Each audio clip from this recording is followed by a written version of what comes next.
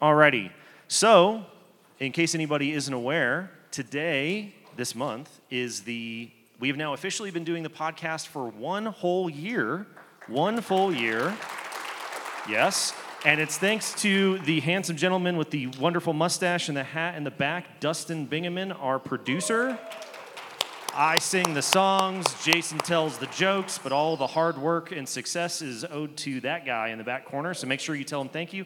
Also, the genius behind all of the awesome merch, so make sure you say hey to him. If you've got any creative ideas, then I'm sure he'll be able to run with them. So everybody say hi to Dustin. He's the best. Hi, Jason. Hi, buddy. All right, here we are. We're going to roll into the podcast, and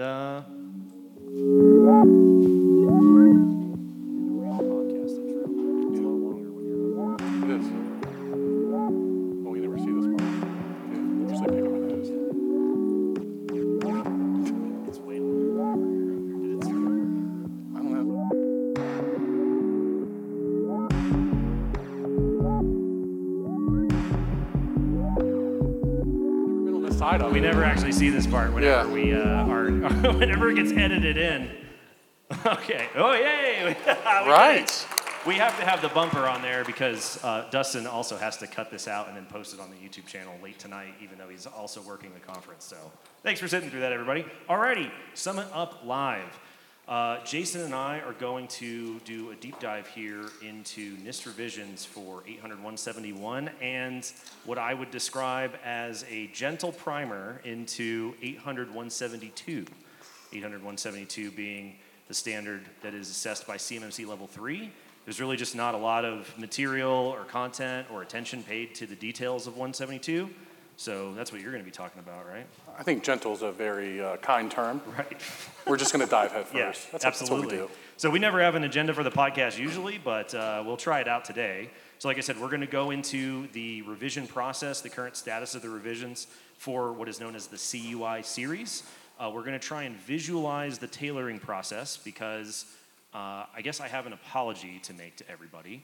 I covered the tailoring process at CS2 Huntsville, but I don't think I did a good enough job explaining what it is or visualizing how it works because NIST received almost 1,700 public comments on the initial draft of 800-171 Rev 2, and almost none of the comments actually addressed the tailoring decisions.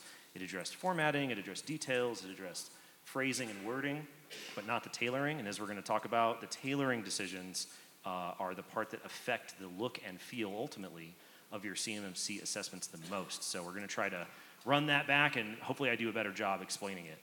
And then we're going to talk about the specific initial draft of 171 Rev 3, the actual decisions that NIST has made about tailoring, and sort of give you a handy-dandy flowchart for how to think about submitting public comments when the next draft comes out. And then Jason will take our hands from there and lead us into the wild and wacky world of 800-172. Okay, so the CUI series revision process. So just to get everybody on the same page, so NIST is revising, currently they are revising what is known as the CUI series. This is a series of documents, 800-171, 800-171A, 800-172, 800-172A. Collectively, they refer to this as the CUI series. It's very important to pay attention to the changes that occur in the CUI series because CMMC, as we've talked about before, is the program that assesses and verifies your implementation of the requirements in that series of documents. So as goes the CUI series, so goes CMMC. CMMC is a separate program from the requirements, so it's very important to pay attention to and participate in the change process for those requirements. Just to keep everybody up to date, we expect that the drafts of the second draft of 800-171 Rev 3 and the initial draft of 800-171A to be out this month, next month. It should be any day now. It will definitely be before the end of the year, and then according to NIST, they plan to have the final revisions, so no more changes, no more drafts, the final revisions of 171 and 171A in Q1 of 2024. We've talked about this before. They are very good about meeting their timelines or beating their timelines. It's not like rulemaking. It's not like DOD. So they will absolutely have those documents out in that time frame. Okay, so as we've also talked about back at CS2 Tampa, As 853 changes, so changes the CUI series and thus changes the look and feel of CMMC. So even though the world of 853 feels very far away from the non-federal world of CMMC, 800-171 and the other derivative standards in the CUI series are directly influenced by the changes in 853. Therefore, the transitive property of changes through the CUI series means if 853 changes, your CMMC assessment is going to change.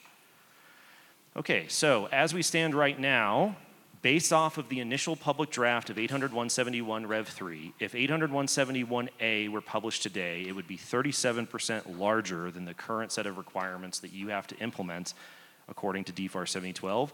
It would be 37% more questions that the C3PAOs who are up here would need to ask you in your CMMC Level 2 assessment. That is a big increase. So we're waiting on them to publish 800-171A, but we are able to tell what the size of that document would be based off of the new formatting of 171 Rev 3. Just so everybody is on the same page, a determination statement is what we are referring to here. These are the questions that are contained in 800-171A. It's goofy NIST parlance that they just can't call them questions. They have to call them determination statements.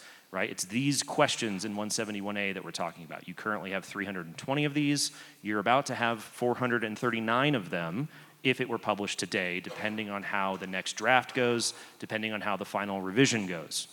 Okay, so public comments have the most leverage over the size of the CUI series when they focus on the underlying tailoring decisions that NIST makes about what ends up in that series from 853. Whether a control is determined to be relevant to protecting the confidentiality of CUI is the most important influence over how big or small 800-171 will be, thus how big or small your assessment will be, thus how much it will cost you. Right? Most of the public comments focused on the formatting and the phrasing and the wording of the draft requirements, specifically the organizationally defined parameters. Everybody was focused on the ODPs. It is something that's important to focus on. However, if all the public comments are focused on the ODPs, you are conceding the fact that the requirement should be there in the first place, if that makes sense. So we need to be able to be informed enough about how NIST makes that decision so that we can submit public comments to say, we don't think that this control should be in this document. Formatting comes second to the decision for the requirement to be in the document.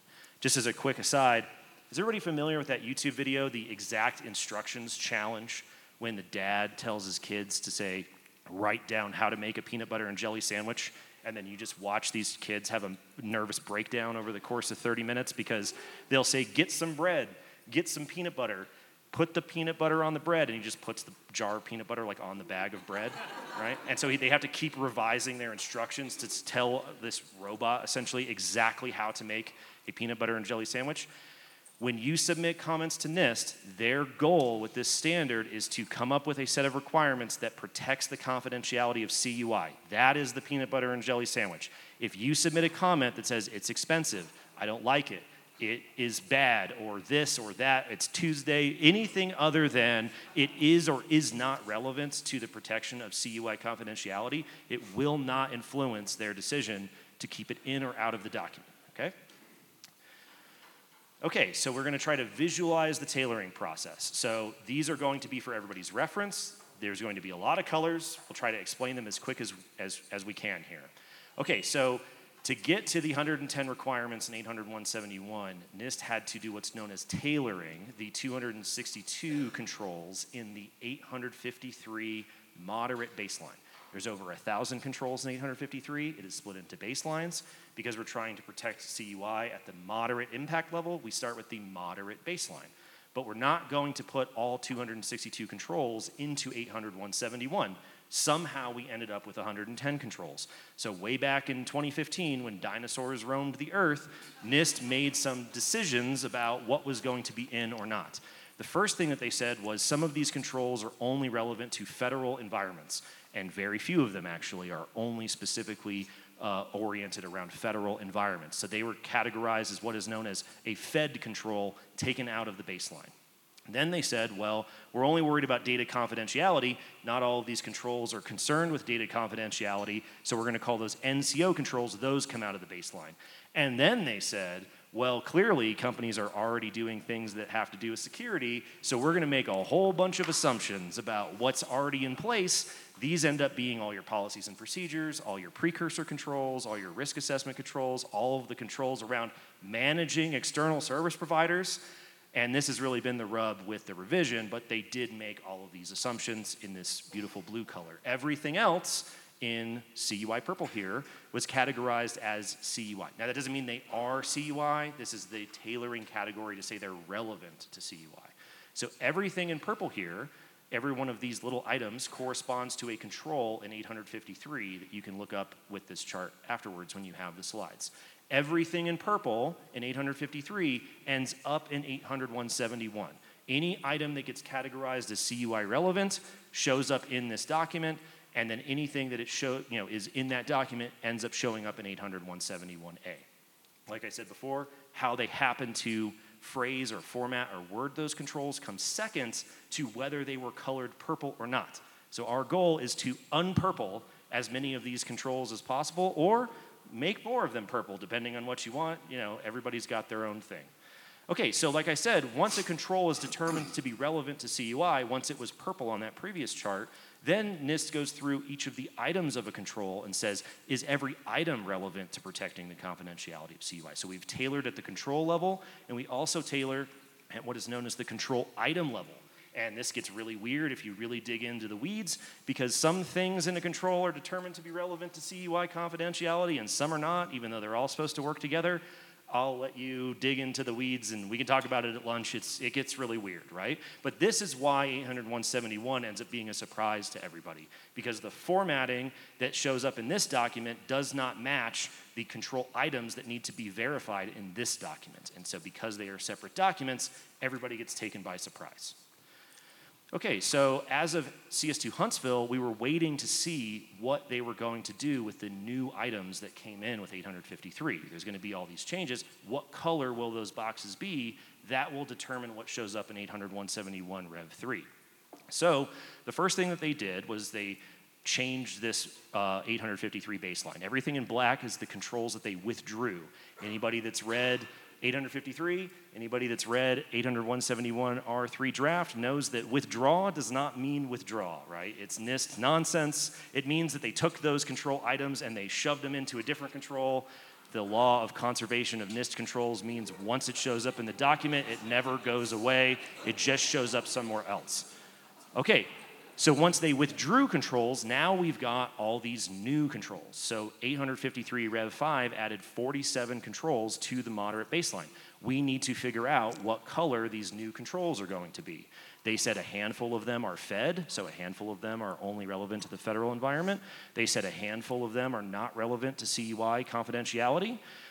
They said 2 of them were NFO assumptions, naughty, because they said they wanted to get away from making assumptions. And then, as you can probably guess, we only have purple left, so most of the controls that were added to the baseline were considered to be relevant to CUI confidentiality. And then they went back and they looked at their previous coloring from the 853 Rev 4 moderate baseline, and they changed some of those assumptions, right? And guess what color they were? They were all purple. So we had a massive increase in the number of purple boxes here from 853 Rev 4 to 853 Rev 5, which means you're going to have a cascading effect where 171 will be bigger, and therefore 171A will be bigger, and therefore CMMC will be bigger.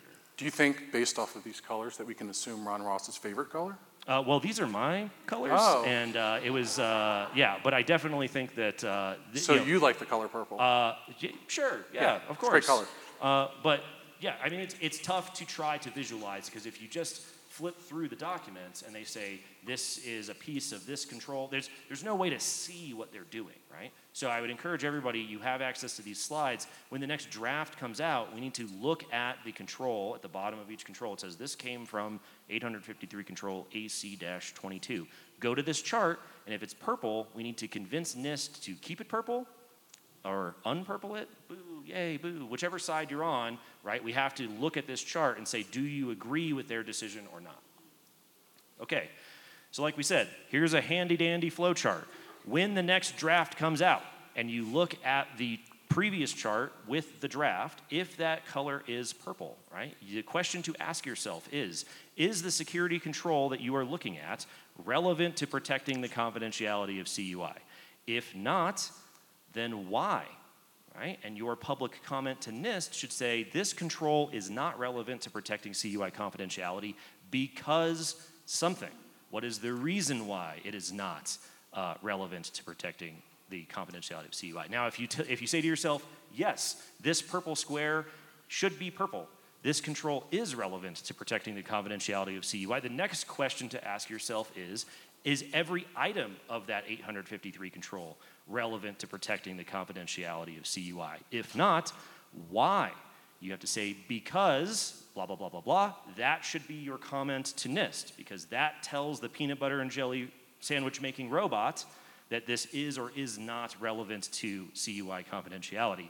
If you think that it is relevant, and you think that all the items are relevant, then you move on to the next control, and so on and so forth until you get through all 200 some odd controls that they've deemed to be relevant, and that will change the structure and substance of 800.171 much more than whether or not ODPs happen to be in the control or not. And with that, we'll jump over to 800.172, and then we'll get to some questions. Do you want to start with the chart? Oh, yeah. We've got this other handy-dandy chart with another fun set of colors. Brace yourselves. Everything's More fine. colors. Everything's fine. Same moderate baseline from 853 Rev 5, right? A lot of people are confused about how 800.172 and 800.171 are related. Like all things, if you've listened to the podcast or listened to any of my presentations, it all goes back to 853. All 800.172 is doing is enhancing 800.171, which is why you'll notice if you look at this chart closely afterwards, most of the orange boxes, the 853 items that are in 800.172 are control enhancements. It's a little hard to see on this chart based up the way it is on the screen, but everything that's outlined and bolded that is purple, anything that's not orange, those are 853 items that are contained in 800.172 that you're already doing with 800.171. The reason that we bring this up is that the distinction between 800.172 and 800.171, they are not distinct, hugely different, wildly separate, very far apart documents, right? It is an arbitrary decision to make them two separate documents. They are talking about the same set of 853 controls, therefore they're talking about the same tailoring process, which means that flow chart from beforehand, do you think it should be orange? Do you think it should be purple? Do you think it should be gray? Do you think it should be not relevant, right? You can use that same process for submitting your comments. If you just say, it shouldn't be here because it's expensive, they're gonna put the peanut butter on their head and they're gonna throw the bread out the window, right? And it's gonna end up in the document anyways. Okay. So one of those shades of purple was an overlap between 171 and 172. And then you had the orange, which is the unknown. And we're gonna tap into that now. And I'm not gonna sit here in front of you and have a whole studio audience, right? And not get some participation going. So what I want you guys to do is I want you to answer. I'm gonna say a word, and I want you to tell me out loud what the next thing you think comes to mind is, right? So let's start, high school. That's not what I was looking for. Where do we go after high school? Axe body spray, sorry, I was late. College. College is close, we were close, but we're looking for college, trade school, military or civil service, or the workforce. We don't want to bottleneck people into their opportunities. We want anybody to be whatever they want to be, right? We'll go with a little easier one. CMMC level 2. What's next? Good job. You guys are on it. Shout out your feelings. It's okay. Shout it out. Yeah, We're among don't be friends afraid here. I'm going to be pretty excited. You get excited with me, okay? NIST SP 800.171. What do you think comes next? 172. Oh. We were doing so good. So what happens is we're programmed, right? We're sitting here and we're thinking, because we have CMMC and we have to meet level 2, and the next progressional step is what? Level 3. We think automatically, because 172 is attached to CMMC level 3, that we need to complete our 800.171 implementations before we even start diving into 172. But if you look at 172 appropriately, you avoid jumping into this never-ending loop that all of us are stuck in, which is you are in the process of your current 800.171 implementation, right? You're figuring out all the stuff, you're getting it all done, and this is in the process of releasing a new revision. And Jacob just told you that new revision is going to come with extra work. And eventually that new revision is going to be what? Say it. Required.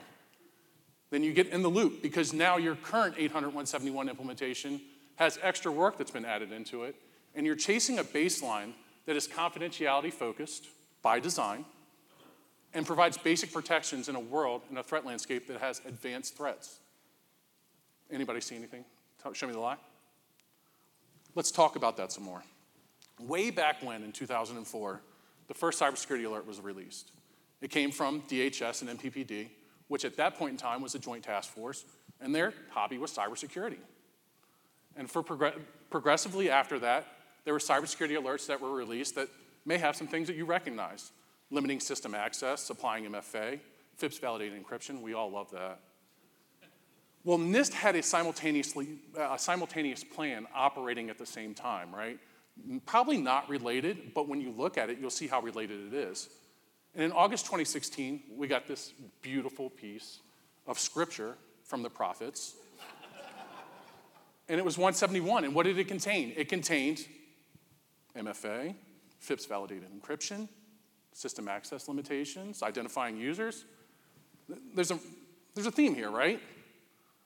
That was until 2019. And in 2019, CISA, only a year old after that point because it came about from the CISA Act of 2018, CISA starts releasing more focused cybersecurity alerts based on nation-state actors and advanced persistent threats that contain things like network segmentation. These were the recommendations to combat these adversaries. Granular system access, conditional access policies, and integrity verifications were the things that they were asking you to do. Raise your hand if you see that in 171. NIST had a plan. They released a baseline, 800.171b, the baseline for 800.171 for critical and high-value targets. The goal of this was to apply these things that were missing from the security baseline. Anybody ever heard of 171b? You probably have, because it was repurposed a year later. What's that? I said OGs remember. The real OGs, right? The people that have been there since the beginning.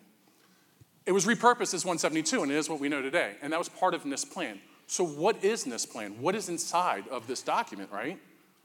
Your minimum security baseline is contained within 800.171. You've unlocked that achievement. You've implemented everything.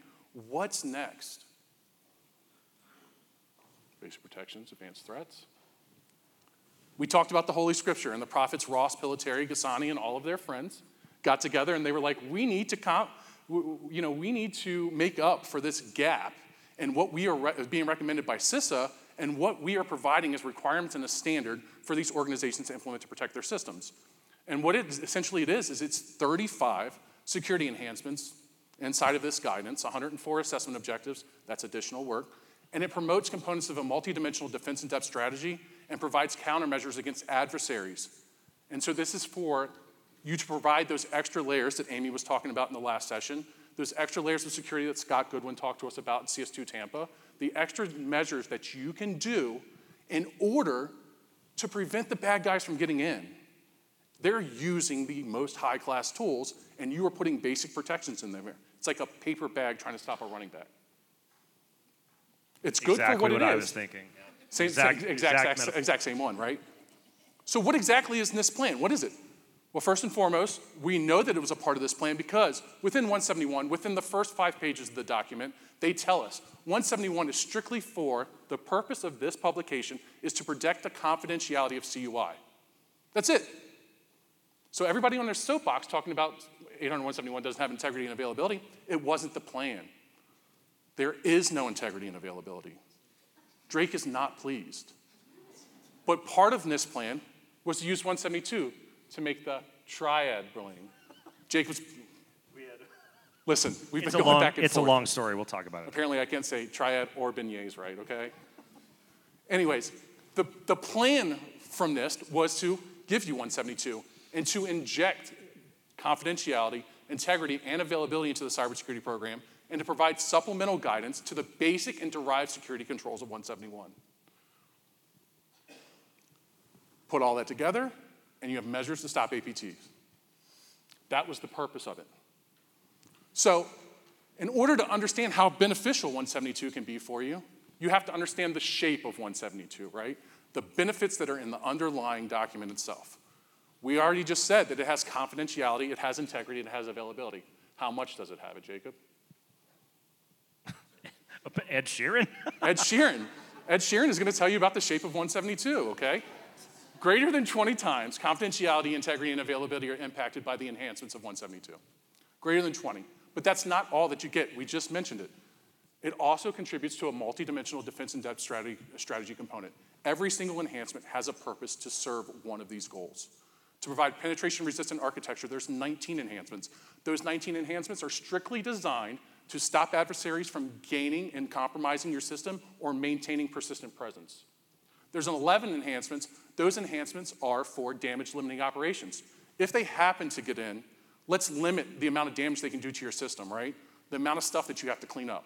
And if they get in and they do things that you're going to eventually have to clean up, there's 2 enhancements, only 2, for resiliency that is going to allow your organization to bounce back from that, right? And then the last thing, we said 172 is designed to help you fight back, provide countermeasures against your adversaries. So much so that there are 5 different countermeasures that each one of these enhancements should contribute to, and they can contribute to more than one. They may redirect, preclude, impede, limit, or expose.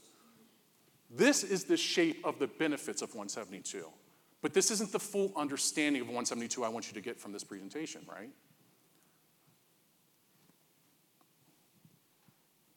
So, I almost did it. I almost hit the back button. It was there are terrible. only 2 buttons on this clicker, and it's a running joke at all CS2s that it's way too complicated.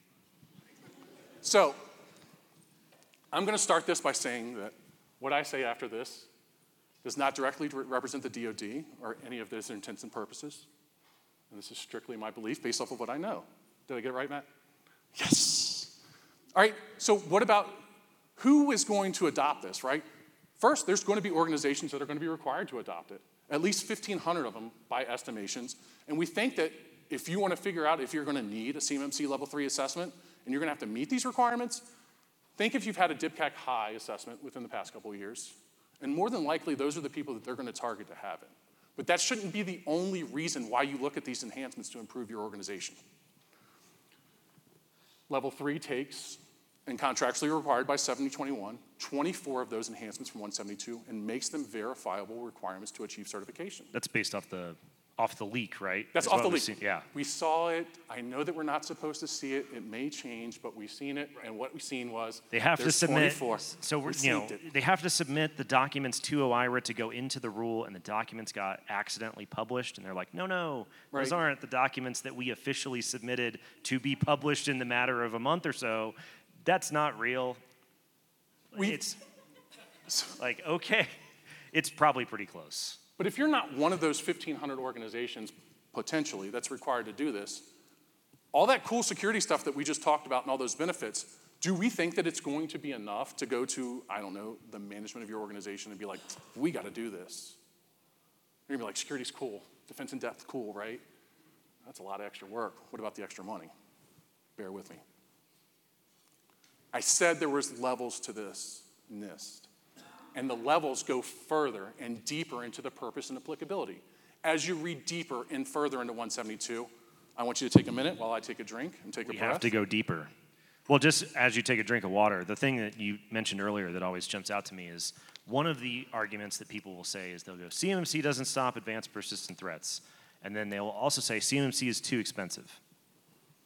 And I don't know if anybody knows anything about, once you start really stepping up levels of technology, but it costs some amount of money, and so it does feel slightly contradictory. They are both true statements, where you're like 171 isn't tailored or designed to deal with advanced persistent threats, so okay, I'll concede that to you, but if 171 is obviously, and there will probably be questions about this, if 171 is already a backbreaking burden, and the people who it is a burden for want to be able to stop advanced threats, then we have a situation on our hands, right? Strap in, big fella. So read it. And what this says is, I'll sum it up for you. I wish Pee Wee could pop out. You said it, everybody. Yeah, I said it. Once an episode, it has to happen. But what this says is that NIST standards are for the people. And the people can adopt these standards and use them as they please. There's no one telling you that you're not allowed to use this or how you should use it. They're just telling you that it's here, this is what it does, and you pull the things that you want or find beneficial from it. What it doesn't tell you, and what is the most important part, is when you're supposed to use it. There's nothing in here that says that you have to do this immediately after 172. And if you read it and you start understanding it, you'll realize why. In order to understand when you're supposed to use it, the most important part is to understand its relationship between 172. Not just that it completely maps back to 853, because it does, but it maps back differently. But knowing the base controls that it maps back to is going to be the key to unlocking its full potential. The other thing that's very, very important, if you've read a NIST standard, and this drives me absolutely nuts, I think, Jacob, it drives you nuts too, is that in 171 and 172, which are directly related, the control identifiers don't always align. Let me tell you what I'm talking about. That's why I lost my hair. It is. That's the reason. And that's why your neck's very That's thick. the reason, yeah. So if you look and you're like, wow, this guy's really saying some cool stuff, let me pull up 172. And you look at 311 and 800-171, which has something to do with limiting system access to users, processes, or devices, right? You would automatically assume, because we're programmed, 311E, if it pertains to it, the enhancement, that it probably has something to do with being more secure when limiting system access, right? Wrong again.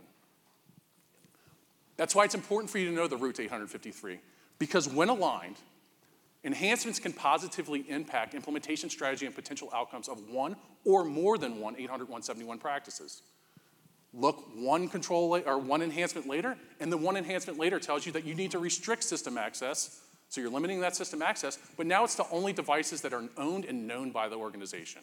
A more granular, an extra layer of security, an extra way to reduce the attack surface, things of that nature. And just to reiterate this point, I know it's small on this slide, 3.1.1 in 800-171 is not enhanced by 3.1.1e in 800-172. 3.1.1 is enhanced by 3.1.2e. Right. This is easy. Well, of course. Come on. Of course. I know NIST will be watching this after it gets posted. Please don't do that anymore. Like, please just normalize the control identifiers. Please. I've been lucky enough to work with you long enough. And one of the things that, if you've listened to Jacob Horn talk, he beats to a drum. You cannot understand NIST SP 800-171 without reading what? You can answer it, buddy. Go ahead. 853? Yeah, that too, but 171A, right? Is the key to unlocking what 171 I didn't even get it right. Right. Jeez. Even I messed it up. This is not going to plan. So it was that conversation and that thought process, and then another conversation with a good friend and a friend of the show, Ryan Bonner from DefCert, which really opened up a lot of doors and got me spinning this wheel. And this wheel was understanding the relationship is more valuable than it seems. Everybody remembers The Lion King, right? This is an iconic scene of The Lion King. If you just listen to what I said and you are still looking at 172 as, oh, cool, defense in-depth strategies, adversary countermeasures, but you're also looking at it as 35 additional implementations on top of the 110 or however many that come along with 171 revision 3, and you're looking at it as 104 additional things that you're going to have to do in order to get up to this standard that this guy's up on stage talking about with the bearded dude, you're not looking hard enough. And I'm going to ask you, like Rafiki asked Simba to look in the water, to look a little bit harder. That was a long transition. Wow. Listen, it played out much better when we were building the slide deck. And if you take 172 and you look harder, you no longer see Simba or 171 or extra work. You see 29 enhancements out of the 35 possible that improve your 800-171 implementations. When we get to Rev 3, guess how that number jumps up to 32. 32 of these enhancements are going to be leveraged to better your implementation of 800-171. 20 of these enhancements apply to CMMC Level 3 requirements. We're talking about Level 2. Why not get a jump start on Level 3 and make your life a whole lot easier? And then, because I work for Summit 7, and we are a Microsoft partner, let's throw the Microsoft stuff out there. It's pretty impressive. Because 18 of the enhancements within NIST 800-172 can be Microsoft 365 E5 licenses offer a capability or a feature that can be leveraged to meet it. I'm not saying you buy a 365 E5, right? And all of a sudden you've got 18 172 controls. It doesn't work that way. But if you take those capabilities and features and you use them the right way, you are going to be in a good position. All right, so we talked about the shape of 172 and the true benefits. But if you follow this pathway that I'm discussing, and you go through this process the way in which I'm discussing it, what you will see is not only do you get all of the Ed Sheeran shape of 172 benefits, right? But you get them in this nice package. And this nice package makes your 80171 implementation potentially better, potentially faster, and potentially more cost efficient. Do I have your attention now? They're shaking heads. I thought it was going to be audible. I thought people were going to be like, yeah. All right, listen, I get it. Can you imagine? All right. But it's important to understand that I'm not saying that you're going to look at every single 172 enhancement and you are going to look at the assessment objectives attached in 172A, and it is going to be better, faster, cheaper. It's going to be easier. One time, one guy got up on stage and he said, CMMC is going to cost you $28. He still, to this day, hasn't lived it down. I'm not going to be that guy. I'm not that guy. I'm not going to be that guy Just to either. let everybody know, I did not say that. Yeah. So let me explain, because you probably think I'm crazy, right? You can raise your hand. Be honest. Do you think I'm crazy? You think I'm crazy? Damn, man. I said better. I said faster. How's that possible? This is 313. Probably my favorite control within 171, if I'm being partial. Data-centric standard. Controlling data flow sounds pretty important to me. And it requires you to do what? It requires you to limit the flow of CUI throughout the environment and manage and limit the scope, right? And it has a bunch of asks that you have to do, like identifying the policies and the mechanisms which you're going to be using to enforce it, the flow authorizations, and the locations it has to go. Anybody in the audience, how are you going to do that? A lot of organizations are probably going to put some manual process in place before resulting to technology. Manual processes are great, except for a majority of the time, as was mentioned on the panel before us, they lump in people that probably aren't doing data flow control policies. It's usually Judy from HR, and Judy from HR has no clue how this works. Other people will leverage technology. And that's funny you say that because that's what the enhancement is. It's saying leverage technology to do this. And if you look at the assessment objectives in the enhancements, when you start to answer those assessment objectives, it's crazy the assessment objectives in 171 that it starts to answer for you as well. So let's think. I got a Microsoft 365 E5 license. I want to leverage, Microsoft Purview Information Protection. So I leverage Purview Information Protection, and I leverage it to the full teeth. DLP on the endpoints, Chrome, Firefox, and on-premises. Information barriers to the fullest extent, information rights management to the fullest extent, and Defender for Cloud Apps because cloud apps are important. And CUI goes through those too. I start answering questions from the assessment mechanisms of 171. Well, as I'm implementing that, and I'm only talking about if you're going to do this the right way. No half-assed implementations, party, block that out. But if you're going to go full standard and you're going to do this the way it's supposed to be to protect your organization, you're probably going to go through, and with those MPIP capabilities, you're going to do things like, DLP policies, identifying data sensitivity, identifying locations and authorizations for it to transcend. And crazy enough, the things that you're doing to implement this enhancement are answering all of the questions that you need to do. Just please write down the answers so that it's a continual and sustainable process. Don't just have some really smart tech person implement DLP policies for you and then leave it and let your DLP solution turn into shelfware, right?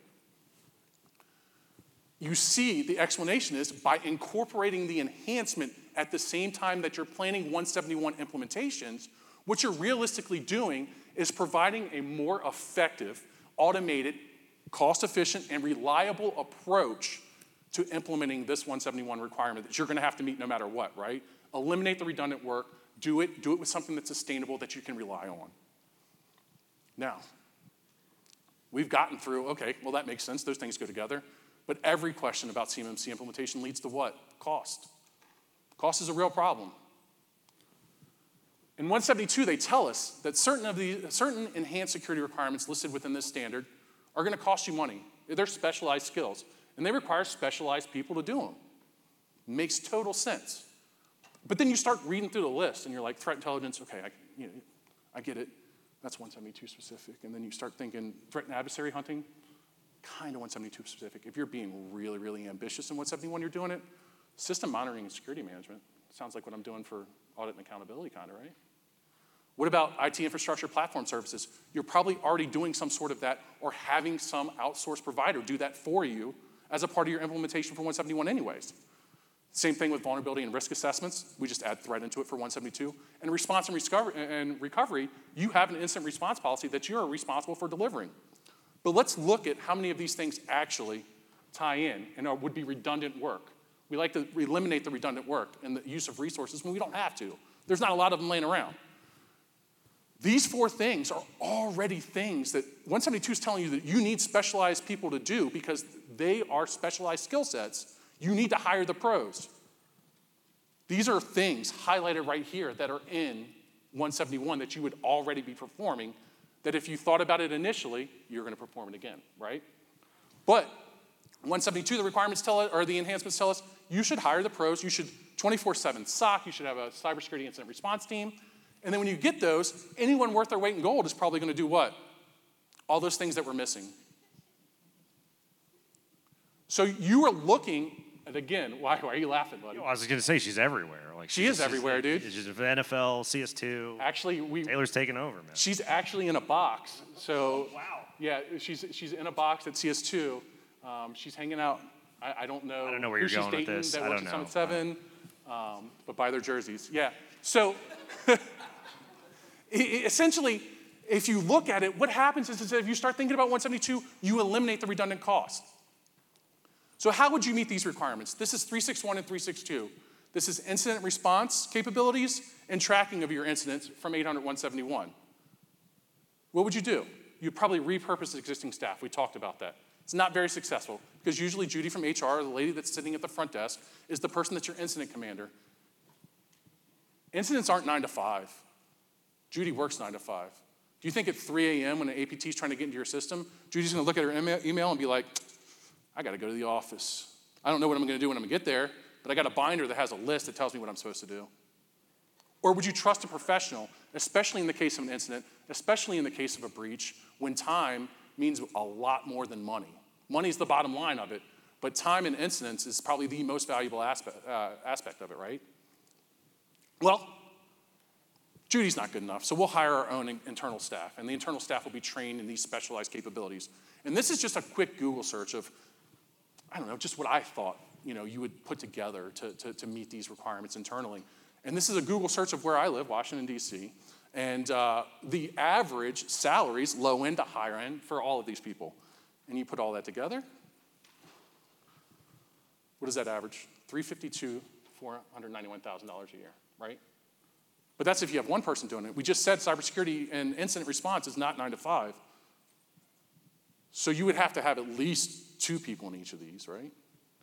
And so that's $704,000, $922,000, and that's without the tools that they need to perform the tasks that they're supposed to do, and then healthcare, because if you own a business, you understand healthcare is a little expensive. Or you would go to an external service provider, and most organizations in the DIB are doing that. They're getting a managed security service provider, and that usually comes with a SOC 24/7 capability. That price tag can average, according to Google, don't kill the messenger, $50,000 to $70,000 a year. You could, in the same token, get an incident response as a service or cybersecurity incident response team between $24,000 and $150,000 per year. Price tag together, $74,000 to $220K annually. Don't kill the messenger. This is just Google, but you can see just from the internal capabilities in developing and from the external capabilities in developing, it is a more cost-efficient, reliable approach to implementing your standards. But that's not just it. Why should you hire the pros? This is the enhancements. The enhancements are SOC 24/7, cybersecurity incident response team that can respond within 24 hours. These, underneath of it, are all the assessment objectives from 171 and 170, or from 171A, which it fulfills.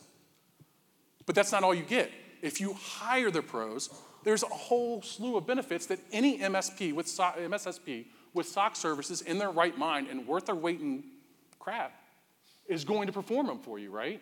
Things like monitoring communications at endpoints and at entry locations, right? Scanning for vulnerabilities, doing things like scans of organizational systems, all of these security purpose things that come with an agreement with an MSSP, these are what you're getting by hiring the pros to do it. And if you do that, the price tag is a lot different. You're looking at $74,000 to $220K a year. But most importantly, if you use the information that I provided about 172 and you go about the strategy the same way, you no longer have a minimum security baseline, but now you have a modern security baseline with automation and capabilities to keep track, to constantly update and to evolve with the modern threat landscape. Wow. Holy product manager, Batman. Yeah. That was really good.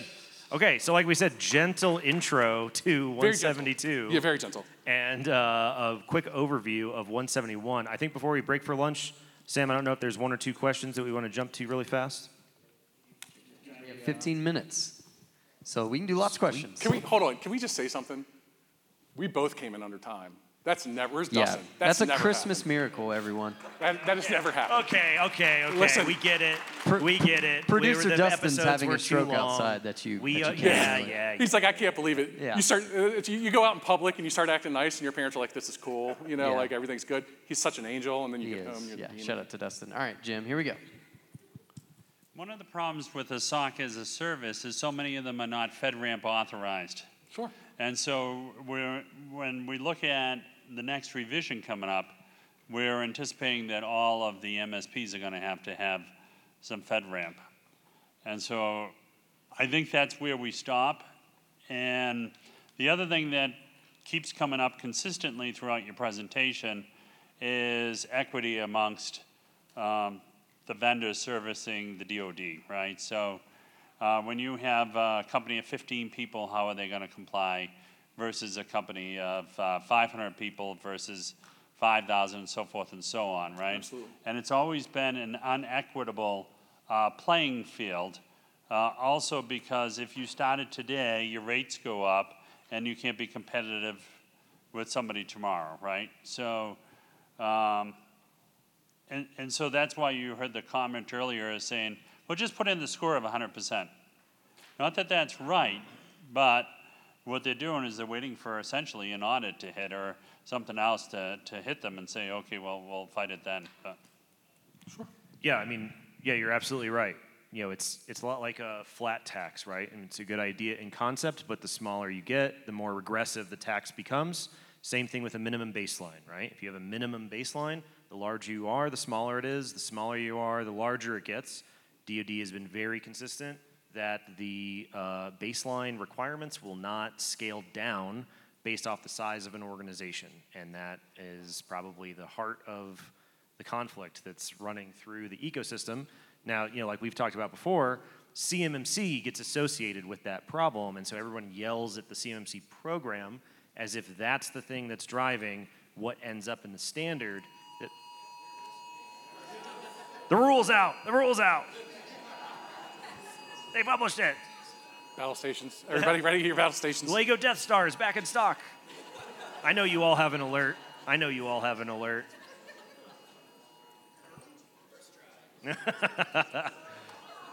It's back. Travis Kelce jerseys are back in stock. Yeah, dude.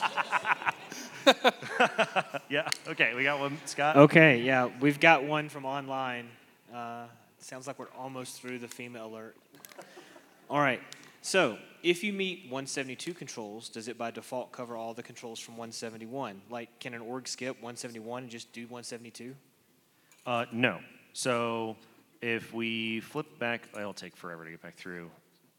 We got to go back through Simba. So the quick answer is no, right? So at a high level, conceptually, just like we were talking about earlier, 172 enhances 800-171. So implementing 800-172 does not automatically implement 800-171. But like Jason said, We're glad they're consistent with their delivery, right?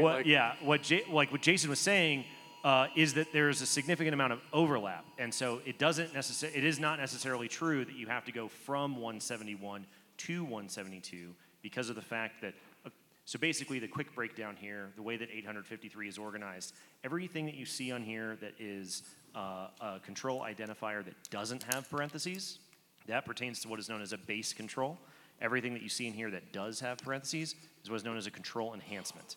That's exactly what it is, right? The majority of the 853 document is full of enhancements to base controls. And so what you'll notice is the majority of the contents inside of 800-172 are enhancements to base controls. Very little of 800-172 are net new base controls.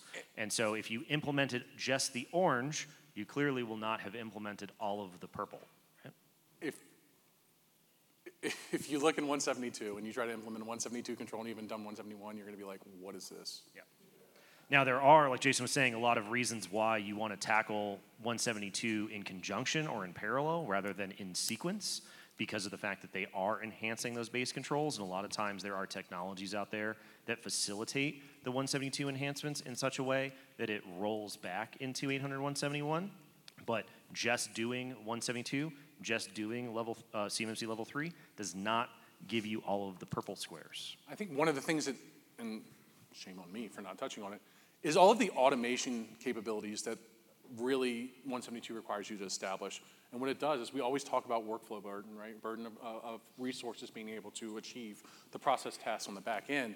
And a lot of what you see in the theme of 172 is applying technology and leveraging technology to try to eliminate some of that burden and trying not to overwhelm the people that have to perform these tasks. Okay, we got another question right here. This is kind of a comment more than a question, but I would just say to the person who was talking about this before, I mean, I've got clients in the consulting space with 15, 50, 500, 4,000. I mean, we've got them all over the map. The sales cycle for this is long. It's not as short. Like if you come from MSP world, you're looking at maybe a month for a close, sales cycle for a closing. This is a long one, right? It can be 3, 4, 6 months we've seen for some of these. So you have to be patient, is my point about that. And we just approach them the same way, maybe with different solutions in mind, right? And different products in mind with it, but we approach it the same way. That's my experience. You got one up here in front? There we go. All right, Jacob, come to you. This guy's Let's do this one, and then that's the last one. Sounds good. Sorry about that. A fellow Jacob H. here. Presenting tomorrow, everyone, Jacob Hill. Thank you. Yeah, I just wanted to make a quick comment about 800-171 R3, the draft.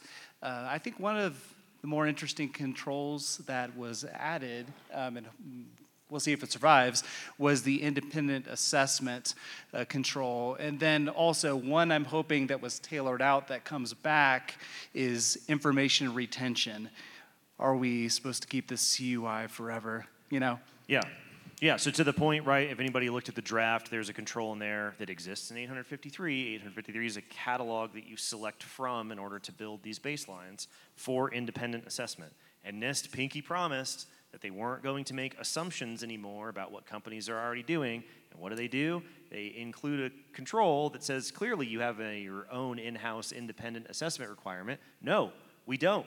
That's why CMMC exists. That's why we're having this conversation for the last 3 years, is because people aren't doing their own internal verification of that control, right? Now, the interpretation of that control is probably caused quite a bit of public comments to come out on the draft, but I think it goes back to that flow chart that we had up here earlier. See if I can find it. I can't, whatever. Okay, so when you have the slides, just look at the flow chart. If you see something that gets tailored into the baseline, like independent assessment, first question to ask yourself, does independent assessment have anything to do with directly protecting the confidentiality of CUI? Yes, no.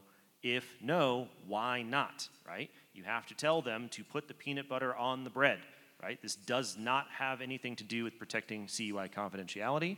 If they have changed any of these colors from a different color to purple, right, you have to explain why it does not or why it does pertain to CUI confidentiality. And I think that if we can see more public comments along those lines in the next comment period, that will result in, hopefully, depending on whose side you're on, a smaller baseline that needs to be enhanced by CMMC. Just as like a closing thought, if you are expecting to submit a public comment on the CMMC program rule about the coloring and NIST's categorization decisions in 800-171, you are wasting your time, because the CMMC program office has nothing to do with how these controls in 853 get colored, which is how they show up in 171 and 171A, which is how they end up being assessed by CMMC. You must tell NIST why. We said too much. NIST is coming after us. The alarms are going off. Can we just point out the fact that whoever's phone that is, everybody else is safe. Yeah. And I don't know what you're doing. FEMA is very worried about you. Yeah. Okay, so that's what I would say. Check that flow chart. Also check the references that Jason has for 800-172. inevitably, because they are revising the entire CUI series, once we get done with 171 and 171A, you will almost certainly see drafts of 172, 172A. Exact same process pertains to both. It is different from CMMC rulemaking, but it's lunchtime, and that's my favorite thing to talk about at lunch. So we'll talk about rulemaking at lunch, everybody. I love it. Yeah, let's give them a Yay. round of applause.